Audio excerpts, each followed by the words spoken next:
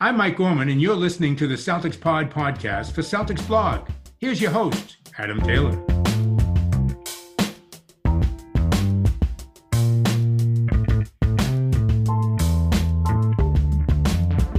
Good morning, Celtics fans. You're listening to the Celtics Pod, part of the Celtics Blog Podcast Network. I'm your boy, Adam Taylor. I'm joined by my homie, my compadre, my co-host in crime, Mr. Will Weir. What's going on, Will? How you feeling on this fine Wednesday morning? Technically Tuesday night, but let's just ignore that part.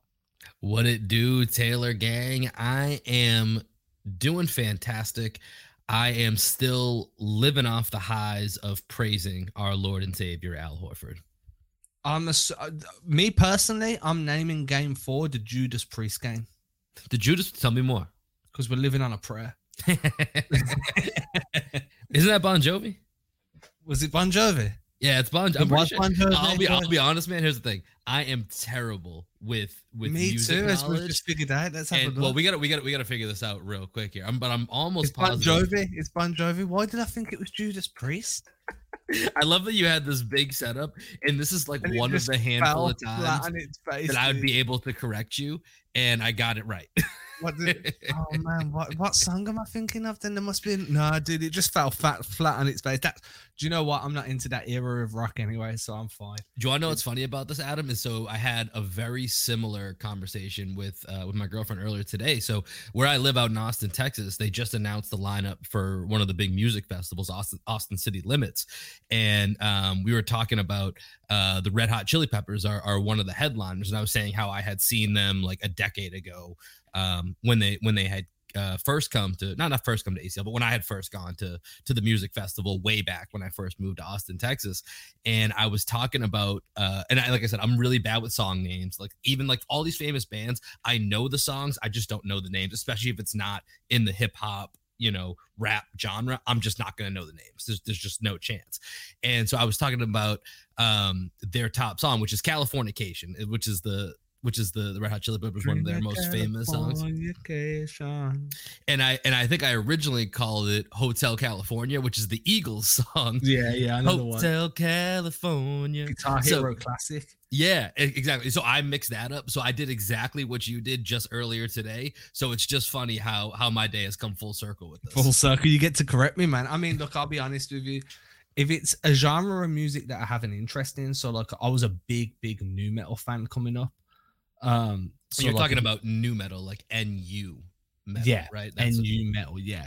So like I was a big nu metal fan, a big like kind of like pop punk, like Blink 182, Sum 41, and then an old school hip hop fan, like Wu-Tang, Method Man, yeah, we've talked about that before for sure. All of that stuff. Like if you tell me a song name there and like it's in my kind of like library of songs that I really mess with, and you're wrong, then I'll be able to point it out to you. But if we're talking Bon Jovi, Judas Priest, that's like my mum's like era, you know what I mean? Like I'm like, dude, I don't know. I'm just. I know this is like this is a 1 in a million chance that I happen to know the actual answer. If I'd landed it, if I'd got it, like look, man, I went up for the kickflip. I got the board to go over, but I just didn't get my feet back down on the board quick enough, and I fumbled. It is what it is. But if I'd landed it, that would have been a smooth setup, man. But I'll tell you what was smooth. The way the Celtics came back in the fourth quarter to turn things around. See how I'm reflecting right now. Like, look, man, I want to get to Al Horford, but I think he doesn't deserve to be the starting point because his game was so good that I want it to be like a feature rather than like an entry point. Do you know what I mean? So I want to let's start with like Marcus Smart, who deserves to be an entry point because I think that, early in the game, he was still valuable, but he was kind of like in and out in terms of impact. Like certain plays he made were very impactful at the beginning of the game. As the game wore on, he kind of had a couple of questionable moments, then kind of came back around and played well. But then like from the second half onwards, that dude was just, he was everywhere. Like there's going to be a piece coming out today by the time you all are listening to this about what I've wrote about Marcus Smart. But like his defensive numbers were great. His on-ball defense on Giannis he spent his biggest matchup was on Giannis for most of that game. Like if someone was getting switched on to Giannis outside of Horford, it was Smart, and he's done a really good job. He was battling with Brook Lopez down on the block, boxing out. And then on offense, he finished the game with 8 assists. He was one of the best penetrators on ball, like really made the defense work hard. And then his shooting weren't too bad in the second half either. So, like, considering the goose egg that he laid in game 3, like, this was a really good kind of like return to form for him, because you could see in game 3 his quad looked like it was still giving him a bit of trouble. I can't say there was rustiness because he only missed 1 game, but that's all it takes to throw you out of rhythm sometimes, especially when you're coming back to like the highest level of high level basketball. Yeah, absolutely. And this for sure felt more like the Marcus Smart we expect, right? When you look at game 3, there's a bunch of stuff that you could have talked about. And you and Greg did a great job kind of reviewing the game and then setting up the game last night for game 4 with your preview pod.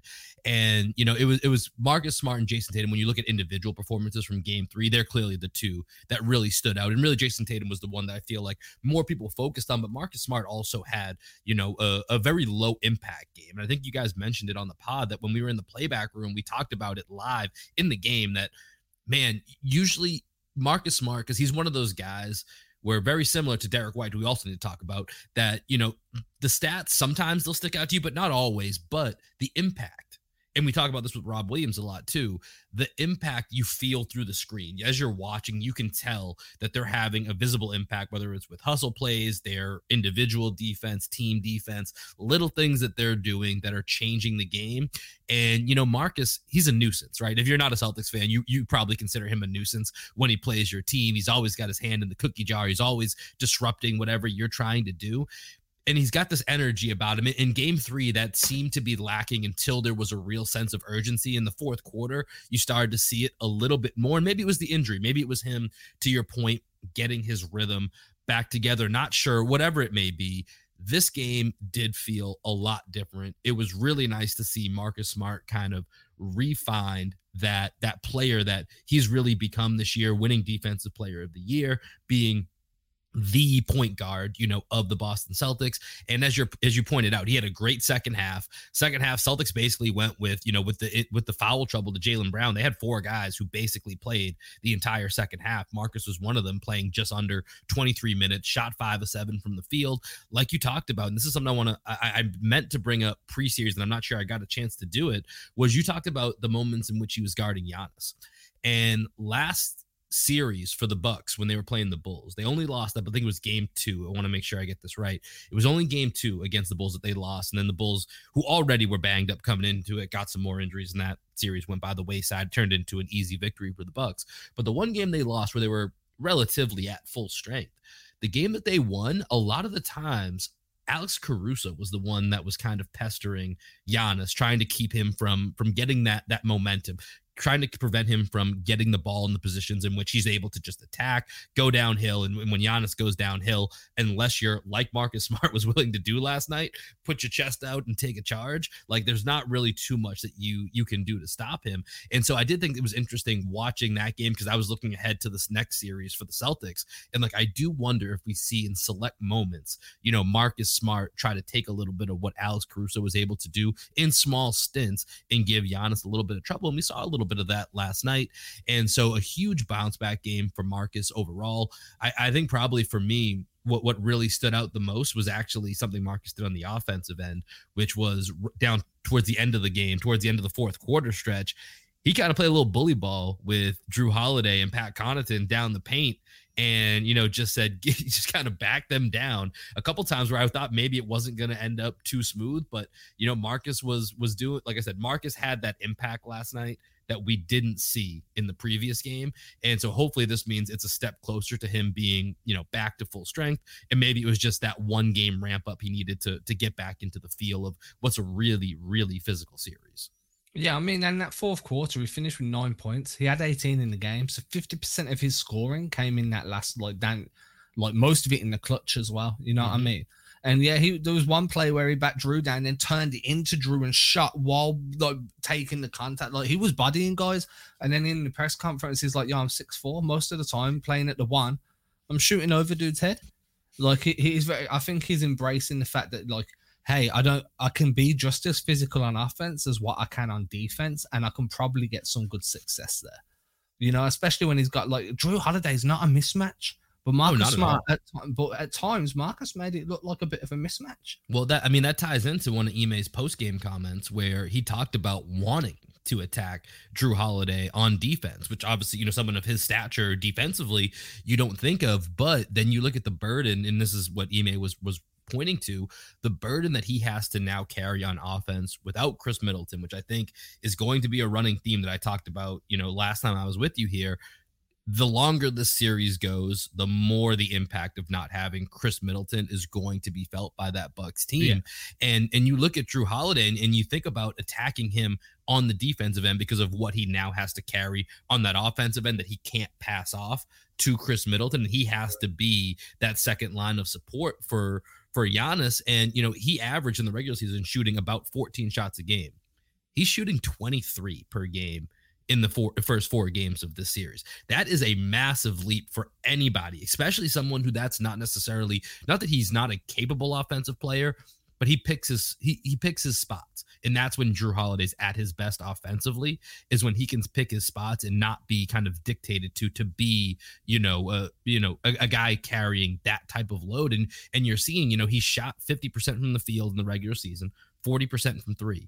In this series, that's down to 34% from 3, or excuse me, 34% from the field and 30% from 3 because of all the extra volume that he has to carry in the absence of Chris Middleton. And so I think that's a lot of why you're seeing, someone that the Celtics trust with the ball, like Marcus Smart, saying, let's attack Jrue Holiday. Let's make him work, because the longer the series goes, the more he has to put in, that double duty effort on both sides of the ball, the better it's going to be long-term for us.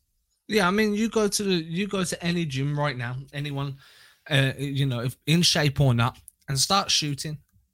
And then once you start feeling tired, take another 9 shots and just see how it feels to put those up. You know what I mean? When you're gassed, because don't forget, it's easy for you to go and shoot, what did you say, 23 shots in a game? Yeah, so he's averaging 23 shots per game in this series versus 14 in the regular season. Yeah, so you go to a gym now, shoot 23 shots. You're probably going to be a little bit out of breath yourself anyway, assuming you're actually trying to make them, you're dribbling and, putting yourself in game situations. Now imagine doing that while playing in one of the most physical series you're probably ever going to be part of, against elite defenders. And now you're being asked to shoot 9 extra shots per game and defend against some of the best wings and some of the most physical guards in the NBA. And then let's see how you fare. It's a really good strategy. It's one I hadn't considered deeply enough, but coming to think of it, like you're wearing him down. Those legs are going to feel heavy, and they're going to feel heavy tomorrow. Yep. Sorry, they're going to feel heavy today, the day after. And anybody that works out knows the day after. So 2 days later is always the day you really feel that overexertion. And he's going to be coming into Marseille, and and you've had to travel, so they've spent today heading back to Boston. All these things factor in, and they slowly build up over the course of the series, right? The other thing I want to touch on is talking about throwing Alex Caruso on Giannis. They're very comfortable, Boston are, on allowing Peyton Pritchard switches onto Giannis too on the perimeter. Have you noticed? No one's trying to scram him out. I have noticed that, and here's which number one leaves me a little confused. It happens only he only plays about 10 minutes a game, so it only happens in smaller moments. But I have noticed that, number one. Number two, and I said this last night when I was watching the game, Giannis passed the ball at one point when Peyton Pritchard was on him, and I couldn't understand for the life of me why he would do such a thing. But I don't know if that's just not a reliance, but a trust factor in the support defense that will help if Giannis were to get going. But yeah, I have noticed that it's been confusing, both when the Celtics have let it happen and then also Giannis when he hasn't attacked that. So the only thing I can think of is they're foul baiting him, because Giannis will dislodge Pritchard with ease. Oh, he might cease to exist if he ran over. But the size discrepancy is, even just putting your arm out and dislodging him is a blow to the face. It's a flagrant. Do you know what I mean? So I don't know whether Giannis is kind of like, hey, like, I can get past this guy. It's not really going to be too hard, but it's going to be through physical dominance rather than skill. Giannis is going to dislodge him and then use his frame to kind of seal him off.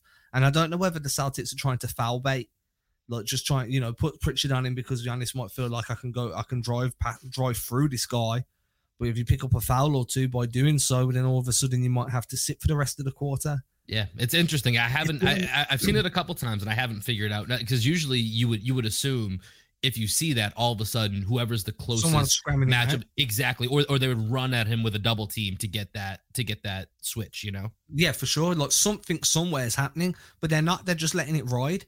And they did that in game 3, and I think we started to see it a little bit. I think it was in game 2. So I'm like, there's definitely reasoning behind it, and I'd love to know what it is, but I just don't. Yeah. But like, because like you said, I'd expect to see him scram him out of there, and they haven't. Even with Derek White, I feel more comfortable seeing Derek White match up with Giannis than anybody like Pritchard, because at least Derek White is sturdy enough to be able to absorb that first point of contact, right? With Giannis and still. Can we talk a little Derek White? Because Derek White had a heck of a game last night, and Derek White had a great 2-game series in Milwaukee on the road after a game where it left people kind of questioning, because he had that offer in the blowout in game 2, left people kind of questioning. Last night, playoff career high minutes per game for Derek White. He's plus 41 on the series, which can be flawed. I get it. But still, Derek White is a guy that had a pretty big impact. I talked about 4 main guys really played the second half of last night. It was Derek White, Marcus Smart, Jason Tatum, and Al Horford. Those were the 4 main guys, with Jaylen Brown in foul trouble, that Ime Udoka went to last night. And Derek White, I think, has been really, really good in these last 2 games for the Celtics. Yeah, Derek White is the point guard or shooting guard. Let's just call him guard. Derek White is the guard version of Al Horford. Does everything right, makes the right decisions all the time, never stands out for the wrong reasons, rarely stands out for the right reasons, but is always impacting the game positive, like in a positive nature. Game 3 was a little bit different. He stood out for all the right reasons. I think this game was a little bit more understated from him, which is what makes me think he's the Al Horford guard, like the guard version of Al Horford, because if you've been watching him since he arrived in Boston, this stood out because, his positioning was sound, his decision-making was fantastic, defense was solid, he was hitting his shots. To anyone that's been following him since February, we're all like, this is the Derek White we were hoping to see. But for anybody just kind of watching that game, like they've tuned in, they're not really a Celtics fan, they're not really... they're not really a Bucks fan. Even if they are a Bucks fan, don't really matter. They ain't seen enough Derek White anyway. But to them, they're just like, you guys gave up all this for this guy. Yeah. But then for us, we're like, if he can play like this consistently for his duration of time in Boston, then he was worth every penny, man. Because I think he's that connector. He's exactly what Brad Stevens described him as. He's connecting everything, especially in terms of defense transitioning into offense. I feel that's where he's really strong as a glue piece. Is like, he gets the ball off the rebound, someone passes it to him, instant offense, he's pitching it ahead, he's driving, he's making a decision, coming back on defense, he's making a play, and then he's one of those guys that it's like a Stretch Armstrong. He keeps stretching him into different parts of the game, and he just stays there for a while. And like you said, I think the main part you just said to me, or most important part for me, is his decision making. I think he very rarely do you see him make an incorrect decision offensively or defensively. And I think last night really speaks to that point. People of like, man, that you guys the Celtics really either lost out in that trade or overpaid or however they want to phrase it.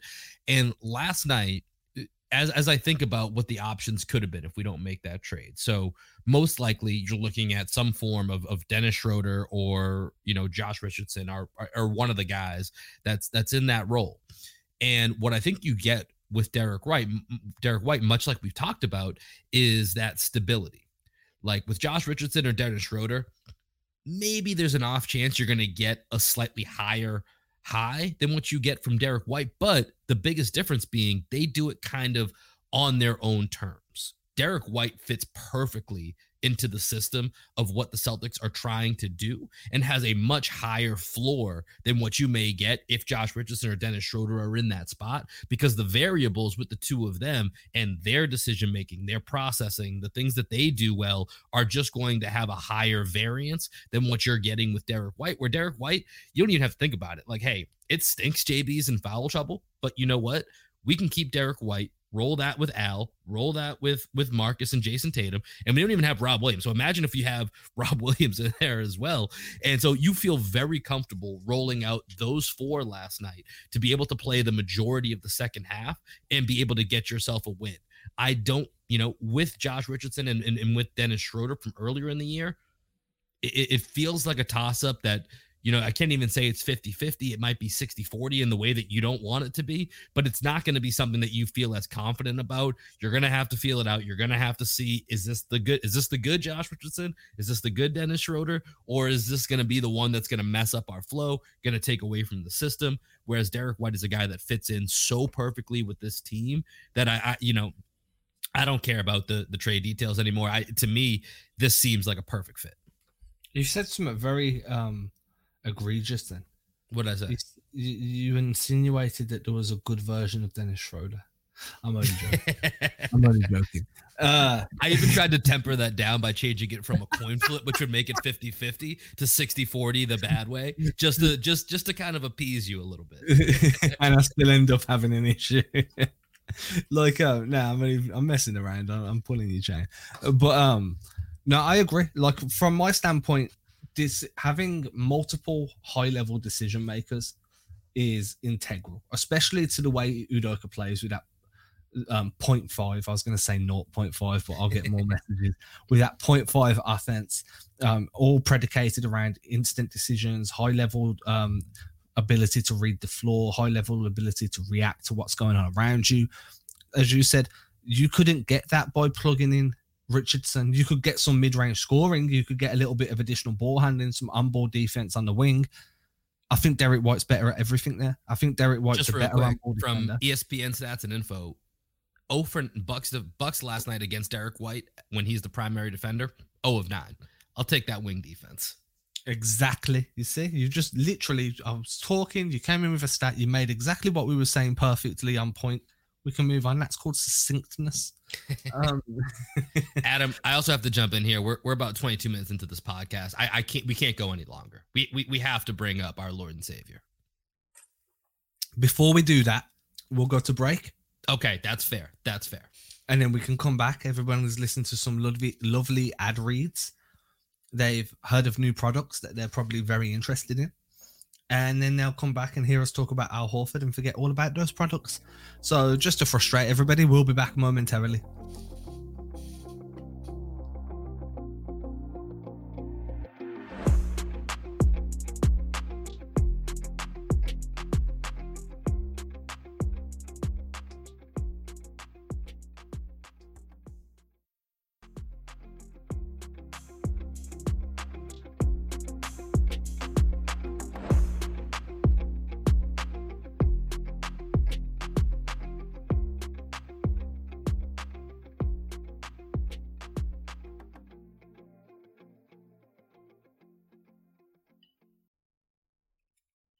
Sometimes I really wish I knew what the ad reads were before we did it, so I could be like, man, what do you think of this? But I just don't. So, it is what it is. Yeah, okay, it's Al Horford time, baby. I feel like... Let's do it. Yeah. The picture of Al Horford's angry face just nodding furiously at Giannis, like, okay, will forever live in infamy among Celtics fans, or it should do. You know what I mean? Because that was the point. That was the turning point for me. I know that the players like Marcus Smart mentioned it, Jason Tatum mentioned it. They see the turning point as when Horford dunked on Giannis. And let's be honest, I really enjoyed that. Oh my God. So much. I love Giannis as a person. I think with everything, like all the jokes he makes and just how jovial and how joyous he is about just getting to play basketball for a job. Like, that's how you should be. When you see these sullen guys, players that are sullen in press conferences consistently, I'm like, man, you don't understand how privileged you are to be in this position. And it instantly puts me at a position where I'm like, why are you so angry, man? But so I like Giannis for that, but I think that Giannis is very big on playing physical and bullying his way through everybody. So to see Horford do that to him and put him on the floor and just primal, like, dude, man, that was one of the best moments. I was so happy for Al Horford at that point in time because he's had it rough the last few years, and then to come back to Boston and to be such an integral piece of what they're trying to do right now in this series, I'm just like, dude, you deserve all of these flowers, man. Yeah, I mean, it can't be said enough how amazing Al Horford has been in this series. He's averaging just under 19 points, 11.3 rebounds, 3.5 assists, 1.3 steals, 1.5 blocks, 55% from the field, 50% from three, 83% from the line. Like, those are some insane playoff numbers from Al Horford. You know, they talked a lot about it, and shout out to Anna Horford, guest of the show, friend of the podcast, where she tweeted out last night after Al Horford made that face when Giannis had that dunk. I have it written down here. 10:56 left in the third quarter. I've seen that face before. And he's talked about it. He was like, he said he doesn't even know what Giannis said, but he didn't like it. But I like it, which is such an old man thing to say, by the way. I don't know what he said, but I don't like the way he said it. And he said something just flipped in him at that time. And so that dunk, I want to talk about that for a minute, because, you know, obviously it was huge in the game. It tied up the game at the time. It really felt like momentum was, you know, obviously it was trending towards the Celtics, but from that moment on, it was no question the Celtics were taking momentum for themselves and ripping it away from the Milwaukee Bucks. And while the game was happening, there was a play at the end of the third quarter where Jason Tatum had an opportunity to drive the lane, and Giannis was waiting for him at the rim. And myself and Greg were hosting the room on playback, and I said at the time, and Jason Tatum made the correct call. Giannis is waiting for him at the rim. Al Horford, who was smoking hot all last night, was wide open at the three-point line. He kicked the ball back out to Al Horford. Al missed. That was one of the few shots Al missed all game. Got it back out to Al. Al missed the shot. I said at the time, sometimes the wrong choice is the right choice, and sometimes you got to stand up to that bully. And one of the things that I think we've seen repeatedly from a lot of the Celtics in this series is Giannis is on their brain, and rightfully so. The man's terrifying. Like, I totally get it. There's nothing wrong with it. It's understandable. But at a certain point, you have to challenge that bully. You have to try to embrace the contact, or try to create contact, or show that you're not afraid to bring that ball into his home, which is that painted area on the basketball court. He owns that, specifically in Milwaukee. He literally owns that. He has a rental agreement. He has a property leasing agreement. He owns that spot. And so I get not going up at it. I totally do. And I get why Tatum passed it out, but there was part of me that was like, man, I want to see some superstar on superstar crime and try to establish, like, hey, we're not afraid anymore. We're coming at you. And so Tatum didn't do it in that moment, but Al Horford did when he had that dunk on Giannis, came through, ended up, you know, catching him in the face on the way after, got the technical, whatever. Like, and then the burst of emotion that came from Al Horford. And I've been calling him Animated Al all postseason, because he's taking on a different persona. This feels like a different man. He's usually very reserved, may give you that small flex, but in this postseason, all the emotion is on the line. And to me, this feels like that elder statesman, that veteran that just knows what a young team needs, and what they need is for, you know, their Uncle Al to be a vocal leader, not just behind the scenes in the locker room, but on the court, to go ahead and fight that big bad bully. And that was just an incredible moment that will live on, you know, forever in Celtics playoff lore, hopefully, as the series continues to move on. But just an incredible moment from Al Horford on Giannis. I mean, for me, like, my mentality with this whole Al Horford run right now is how many vets at his age that have never been a superstar, never been a multi-time all-star, are having or have had such an impact to a team that's contending, that's trying to win a championship. Yeah. You look at Al right now. He left Boston when he went to Philly with the notion of he was just trying to put himself in the best position to win a championship ring. I remember having Anna Horford on this show like a week or 2 weeks after the trade was announced, or the free agency signing was announced, and she was explaining what Al Horford's mindset was at that moment in time. To come back full circle, to be fighting for another opportunity to try and earn a championship with the same group of guys that he left when he went, and to be doing so in what could potentially be one of his last few years in the NBA, and to be doing everything at this level.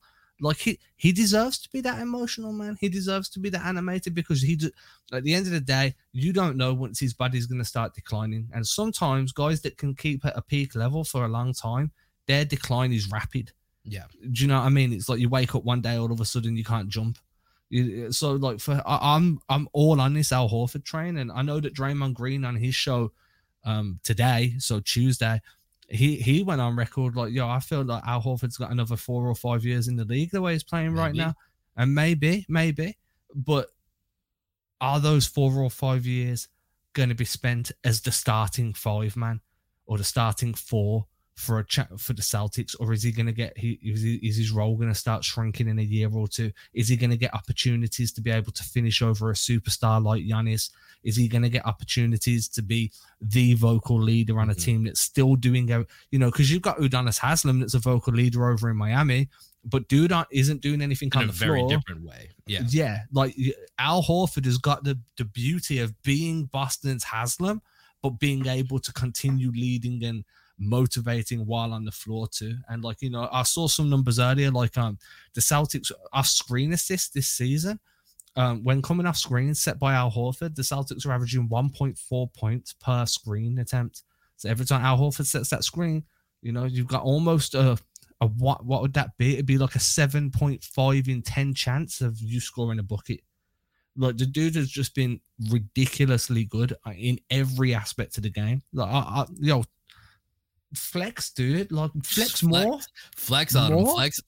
And last night, so you and I talked about this briefly before we started recording. You can't even call last night a throwback game. Last night was the peak of Al Horford in the playoffs. It was his 139th career playoff game, and it was his career high. His first time he's ever scored 30 points in a playoff game. And Adam, my absolute favorite part of his night last night, and like I said, the persona of Al seems a little bit more, he's typically a little bit more reserved. He's been very animated throughout this postseason run. He's yelling, he's kind of getting in guys' faces, and I love it. And my favorite part of last night was game was tied 85-85 in the fourth quarter. Celtics get the ball in transition, and Tatum finds him on the left wing, and Al, without a moment's thought, pulls the trigger, nails the 3-point shot in transition, which was basically an Al Horford heat check. And for the life of me, as much as I love Al Horford and as much as I've seen him play in the last, 5-6 years, whatever it might be, I don't think I've ever seen a heat check from Al Horford. And that shot had me grinning from ear to ear for the entirety of that game and throughout the night. I mean, let's be fair. Like, I'm leading this Al Horford train. I want to be at the forefront, yeah. But a lot of this is coming off the fact that the way the Bucks are kind of designed is we're not letting Tatum and Brown be the guys to dictate the outcome of this game. So you're going to have to find your offense elsewhere.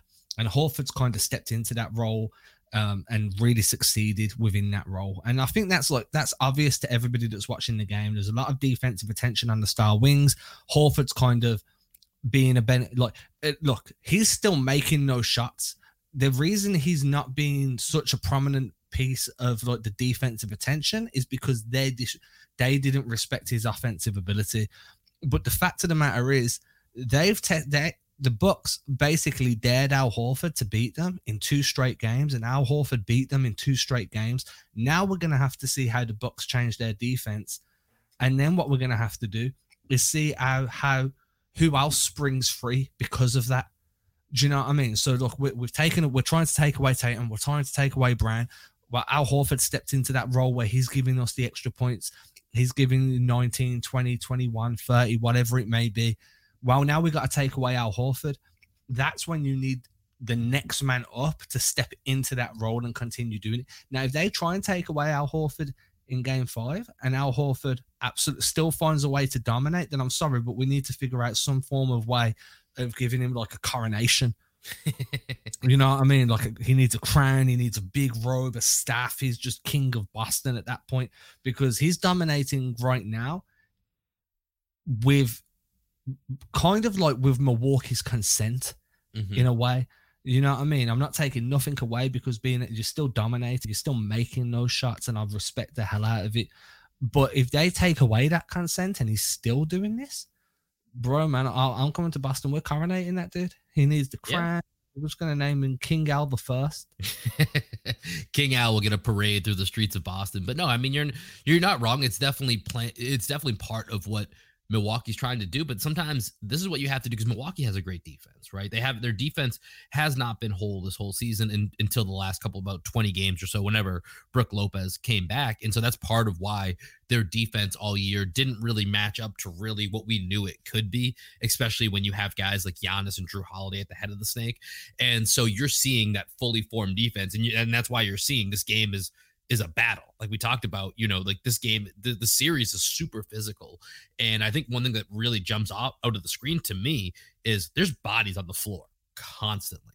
No matter from tip all the way through the final buzzer, there are bodies hitting the deck left and right. And so, if what they're going to give you, if they're going to try to focus their attention on guys like Jason Tatum, who, I pointed out some of Drew Holiday's shooting stats. Giannis is getting 32, 13, and 8, but he's not very efficient with it. So when you're taking that away from some of the star players, you need those role guys to step up. And Al's just been able to do that. And so to your point, I think it's interesting because I don't know that Milwaukee is going to change too much because I still think they'd rather gamble. And I don't know if it's the correct gamble, but I think they'd still rather gamble with Al than they would with Jalen or Tatum. I could be wrong, but we'll have to see because I just don't know how many more options they really have to make a ton of adjustments because I still think you'd probably be a little bit more scared that if Tatum and Brown were able to get in their rhythms and their ceilings of what they can do, that it could look even worse. So it will be interesting to see what those adjustments look like come Game 5. Yeah, I mean, I'm not expecting them to take their foot off the gas in trying to limit Jalen and Jason. Mm-hmm. I'm just expecting them to put their foot on the gas with reacting to Horford getting the ball. You know what I mean? Because they're going to have to close out a little bit more, challenge those 3-point shots, not give them up as reluctantly. Yeah. Maybe stay up to touch on the screens when he's the screen guy, limit those pick and pop opportunities because that's where he was cooking them in Game 4. Yeah. Boston ran a bunch of empty corner actions. They were running empty corner staggers and having Horford kind of pop into the corner after the stagger screen because there's no low man defense to help. They're running a bunch of empty corner pick and rolls where Horford can kind of pop towards the slot. That pick and pop was killing Milwaukee for a good stretch. And they weren't coming up to touch on the screen. They weren't hedging. Nobody was trying to stop Horford from popping open into space. He was just, it was like he was dominating with their consent. Yeah. Do you know what I mean? And they're going to have to make alterations to take away that pick and pop because if they don't, then Horford's going to keep cooking them. And if they do and Horford cooks them anyway, that's where I'm going to be like, yo, y'all been sleeping on Al for too long. This dude's had enough. He's putting you all on notice that he's doing this at nearly 36 years old. He's like, dude, I'm doing this and I'm close to retirement. Your superstar's doing this and he's not even in his prime. You know what I mean? I dunked on that fool. But that's my outlook on it anyway. Yeah. I mean, you can't take nothing away from Al. And please, everybody listening, don't think I'm trying to because I'm a big advocate for what he's doing right now. And then, look, man, the only other guy we've really got to hit on right now, JB, we're talking about Giannis and challenging superstars. You want to see this star action going at Giannis towards the rim. One of the reasons Brown's been so effective this series is because he's not afraid to challenge Giannis at that rim. And part of me just feel like we're going to see Brown try and jump over Giannis at some point. I'd be very happy if we did. Tatum, on the other hand, has his own bounce back game. Yeah, that was big. I mean? We got to talk about that. He had his own bounce back game. I think, what was it? What did he get? He got 30 points. He ended up with 30 points, had 21 of them in the second half. 13. And that was really interesting, right? The 13 rebounds. And I wonder if in his mind there was an additional emphasis as Rob Williams got ruled out of the game, about an hour and a half before tip. And I wonder if there was an added, emphasis in Jason Tatum's mind, because one of the weird subplots of the postseason, and this is something we had talked about with Jason Tatum, who has had a, minus Game 3, has had a really solid postseason, has upped his assist totals, his point totals around 28 points per game. He's got about 2.5 steals per game. But for a guy that has upped his rebounding, we talked a lot about this during the regular season, how much better of a rebounder he's become. And he was, I think, up around somewhere towards 8 rebounds per game in the regular season. He's been down at 4.5 rebounds per game during the playoffs, which was really interesting when I was looking at some of his numbers from the other night. But then to see him have those 13 rebounds to go with those 30 points, to have 21 in the second half, to go 5 of 6 from the field in the fourth quarter, this was a very important game for Jason Tatum to have, given the way his game 3 went. It was probably as big of a game, as big a performance as Al Horford had. Long term, it's probably even bigger that Jason Tatum had the game that he did, because of the focus that goes along with being that transitioning star into a superstar, and you're going up against the titan of the league that is Giannis. So for Tatum to have that bounce back game, I think that's absolutely massive for what it does for this team in the long term of this postseason run. And I knew that it was going to be a good game for him when I saw him dunk. Who was it on? Was it on Lopez early in the game? Yeah, he dunked on Lopez. And that to me was kind of his way. Like, the way I interpreted that was him being like, yo, I'm going to cook you today, And we didn't see that aggressiveness in terms of penetration and driving to the rim, but we did see that aggressiveness in his shot selection. He was quicker to get the ball out of his hands, get the ball up in the air. I think on rebounding, like throughout the playoffs, he's been leaking out more than he has been crashing the boards. I think there's benefits to that, but I also like the fact that, Tatum's a good grab and go type of rebound guy that can get the ball and push the pace up the floor quite quickly. He's going to defend. The pickup point on Tatum is always going to be a lot higher up than the pickup point on Marcus Smart or on Al Horford. So having Tatum grab the ball and then bring it over half court instead of getting the pitch ahead pass, you're forcing those earlier pickup points, which means you're spreading that defense out, running action across screen or whatever, and you're going to find some openings for him to start acting as a playmaker a little bit more. Finished with 5 assists in the game. Like you said, I think for me, his entire success this season, like his growth in his assist numbers, in the way he plays the game, is he's been very dominant getting to the rim all year. He's been one of the more reliable penetrators to the rim for the Celtics all season. He's been causing collapses. Shooters have had better quality looks because of it.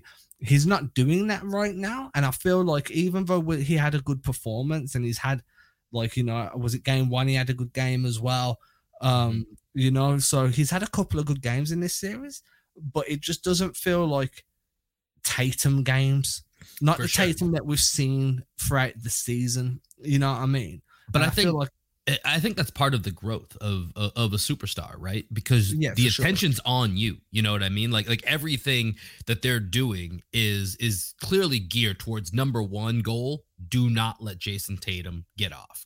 And there's a little bit of it also where I think, and I hesitate to say this because I know Tatum had a great bounce back game last night, but I think Giannis has at least a little bit of real estate in Jason Tatum's mind, especially in terms of him driving in this series. Like, there's a condo in there. Yeah. There's some rental property. A timeshare. You know what I mean? Timeshare. Maybe that's probably pretty good. There's something in there. So I think for Jason Tatum, this is part of that growth where, okay, the Bucks have put this, this equation in front of you and you're having trouble solving it, and what you usually do to solve that equation isn't working. So how do you adjust? What else can you do to figure out the solution? And I think he's getting there. I think definitely game 3 was a little step back, but I think this was a massive step forward, because that's going to happen to, there's no star in this league, especially and no superstar in this league who's had tons and tons of game plans thrown at them that hasn't had a bad game, but it's how you respond. And I think the response from Tatum is another part of his evolution and growth into that superstar role. And for him to have this type of game, especially when it looked like the season was slipping away in that third quarter, and for him to bounce back and finish the way he did, I think it's going to go a long way towards what the rest of this series looks like. And as I said, I just think that Middleton absence with the Bucks is going to rear its head time and time again as we get deeper into the series. And now, just to wrap it up, where I've just realized we probably should have spent more time looking ahead. But it is what it is, I feel like this is a good lessons learned episode. What are your predictions for game 5? So my prediction coming in was if you go back and listen to the archives, I always said they were going to lose game 3, win game 4. I was quite confident. I was quite confident in that. I've got them winning at home. making it the first back-to-back victory of the series for either team. And then I've got, you go to Milwaukee. Milwaukee's backs up against the wall. It's a do or die game for them. I can see Milwaukee winning that, and then I can see Boston doing it in 7. So for game 5 tonight, by the time everybody's listening, it is Wednesday. The game is, right? Yeah, I'm not wrong. Yeah, you got that. Yeah. No English time mess up here.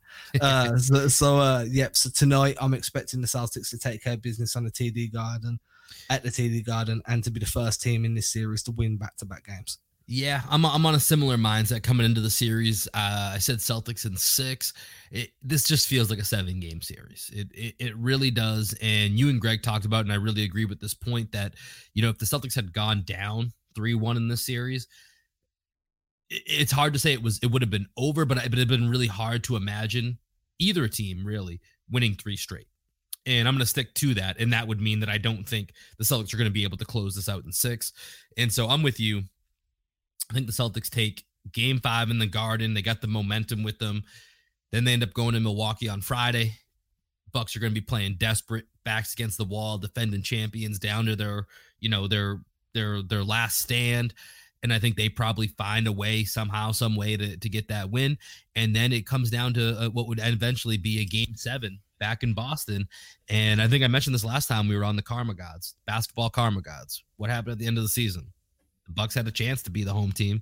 The Bucks could have been that 2 seed. They sat everybody, put the Celtics in the position. Do you want to be the 2 seed and play at the time? Kevin, the big bad Nets, where everybody was, do we avoid them? What do we do with them? Do you want to play them, or do you want to go to Toronto and deal with those vax issues? And they kind of put that choice in the Celtics' hands. And they said, we don't care if we play y'all in the second round and you have home court advantage. Well, that might be put to the test in the series if it ends up going 7. And, usually the basketball Karma Gods are on the side as a team that push forward, trying to go for the win, as opposed to, trying to shape shift their reality. And we'll see what happens. But I like the Celtics' chances if it ends up in a game 7. But I'm on the same page as you. I think win 5, lose 6, win. I don't know if you know this, and I'm sure I heard it somewhere before, but I don't want to say if it's not true. Mm-hmm. How many game 7s have the Celtics lost at the Garden? That I don't know. I can think of one, at least in my lifetime for sure, which was against the Magic in 2009.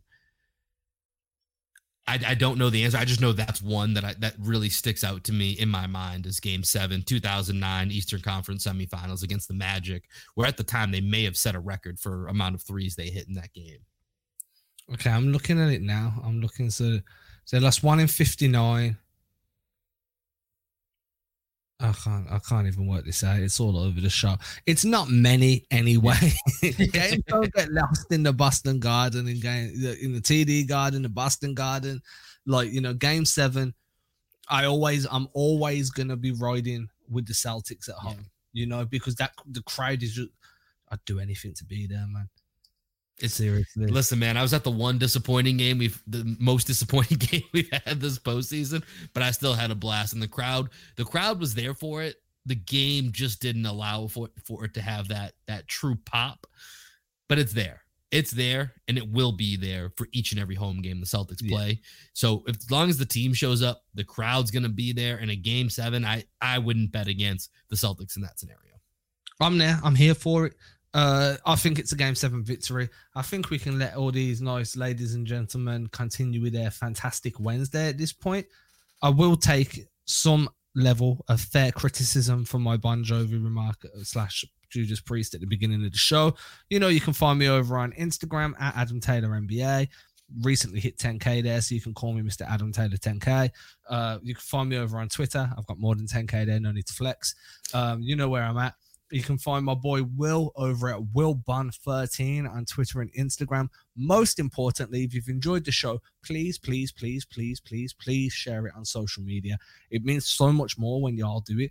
Tag us. I say y'all because I speak to Will, and Will says y'all, and that's rubbing off on me. It's all right. I'll fit in when I go to Texas.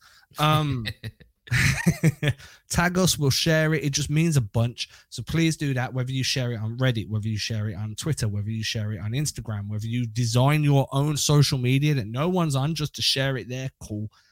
Also, word of mouth helps a bunch. I haven't done this to Will in a hot minute, so I'm going to throw it over to Will so he can tell you just who you can tell about this show. And I'm doing this mainly for fun at this point. And I was not ready for it because I didn't think that you were going to throw it over to me. But wherever you may be, if you're walking your dog and you see your neighbors, make sure you tell your neighbors. If you're at a birthday party, make sure you tell whoever's birthday it is. Just tell everybody you see. It doesn't matter. If you're talking to them, if you're interacting with them, tell them about the Celtics Blog podcast. Tell them about me. Tell them about Adam. Tell them about Greg. Tell them about the 3-Man Weave. Come back. Check us out. We'll be back on Friday. See y'all then. I was really sure you were going to say wherever you may be, set the Celtics Blog podcast free. That would have been better than what I said. So I wish I did. I think he nailed it, man. I think he nailed it. Everybody have a good one. We'll catch you on Friday. Peace. Ain't disrespecting you haters, I ain't sweating your opinion. Y'all been testing my patience, never did it for a check. I've been impressed with the famous, just rather be creative than stressing my wages. Ageless, every time I lay a verse down, one play at a time, keep it moving like a first down. And at the end of the day, I can say that I made this. MJ never made it to the majors, still he chased greatness, expected that he might fail, and I might too. I might never get to pop champagne, celebrating with the crew. This ain't everything I am, it's something that I do.